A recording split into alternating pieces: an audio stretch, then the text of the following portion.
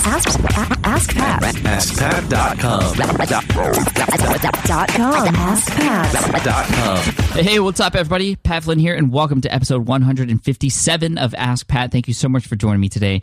As always, I'm here to help you by answering your online business questions 5 days a week. Thank you as well for all the love and support on iTunes, on Stitcher, and wherever you're listening to this, SoundCloud, all the reviews, ratings, likes, subscribes, all that stuff just means so much to me. And of course, the questions that come in, because this show wouldn't happen without the questions. We have another great question today from Dawn.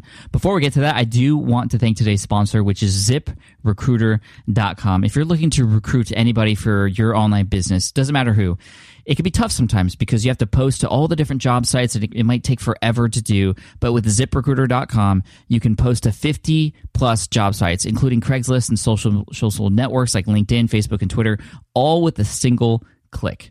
Screen, rate, and hire the right candidates fast. You can try ZipRecruiter for free by going to ZipRecruiter.com/Pat. That's ZipRecruiter.com/Pat.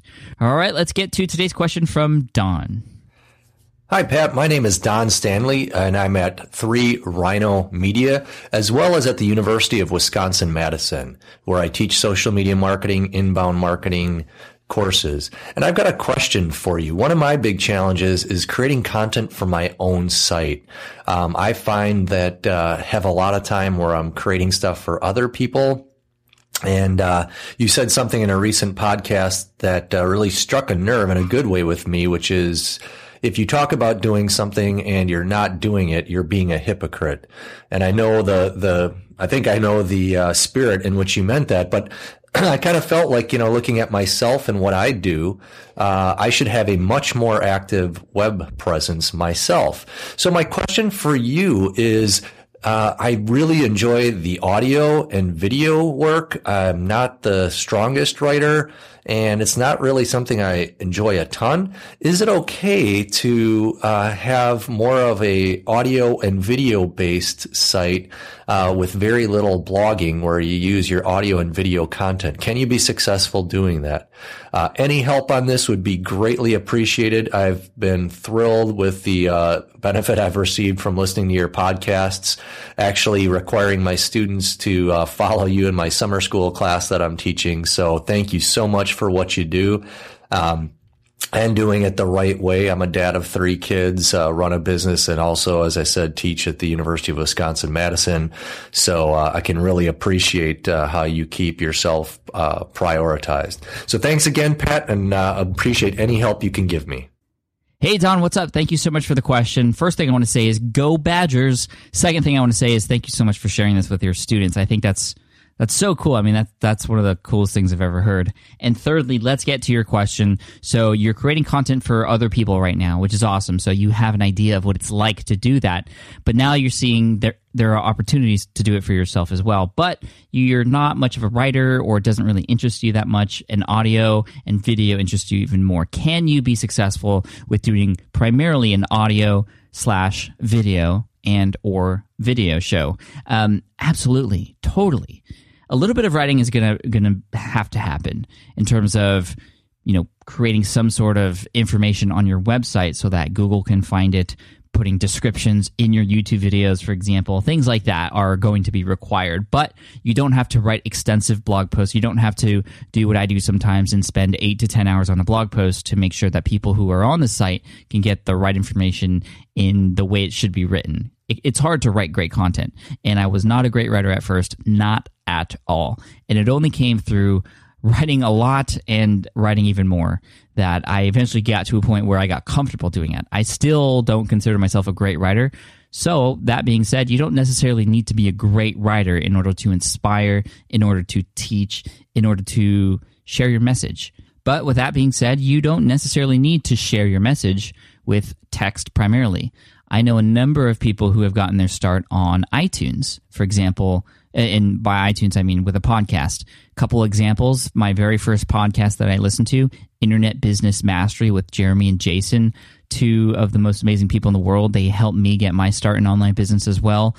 They got their start on iTunes. They have been up there since 2005, and that was their primary platform. And they were just delivering content consistently, teaching people how to do things with their voice, not teaching people how to use their voice, but with their voice, teaching people how to do and build online businesses.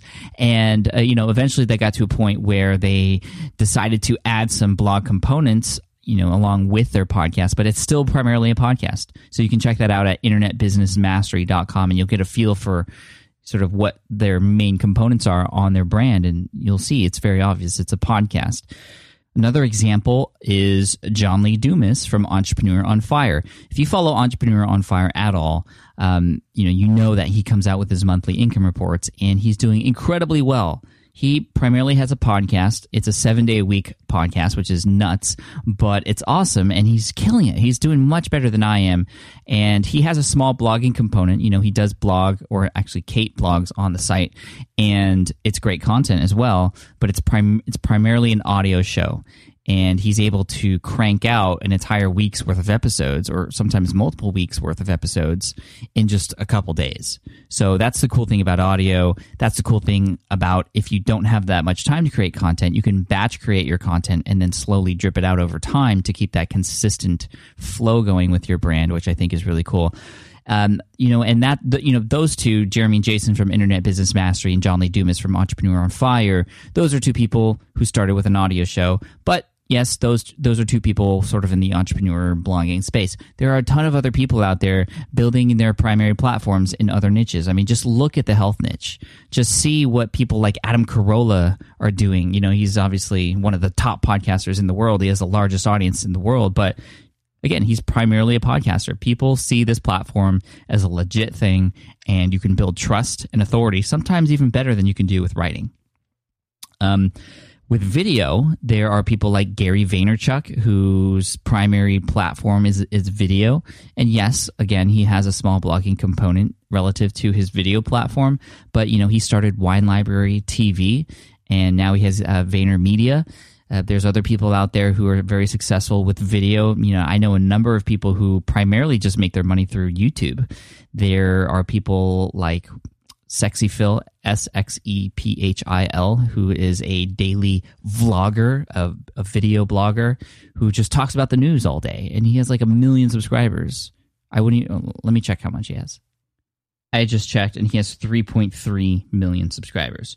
So all this to say, you can build a platform on YouTube, you can build a platform on iTunes and other podcast directories, but I will warn you that it's a little dangerous to establish and have your hub on somewhere other than your own site. I think it's important that you at least bring people back to your site. And this is where a lot of people on YouTube fail. They are building their business entirely with YouTube, and it's always scary to build your business entirely on a third-party platform because at any moment in time, they can change the rules. I mean, you don't have as much control.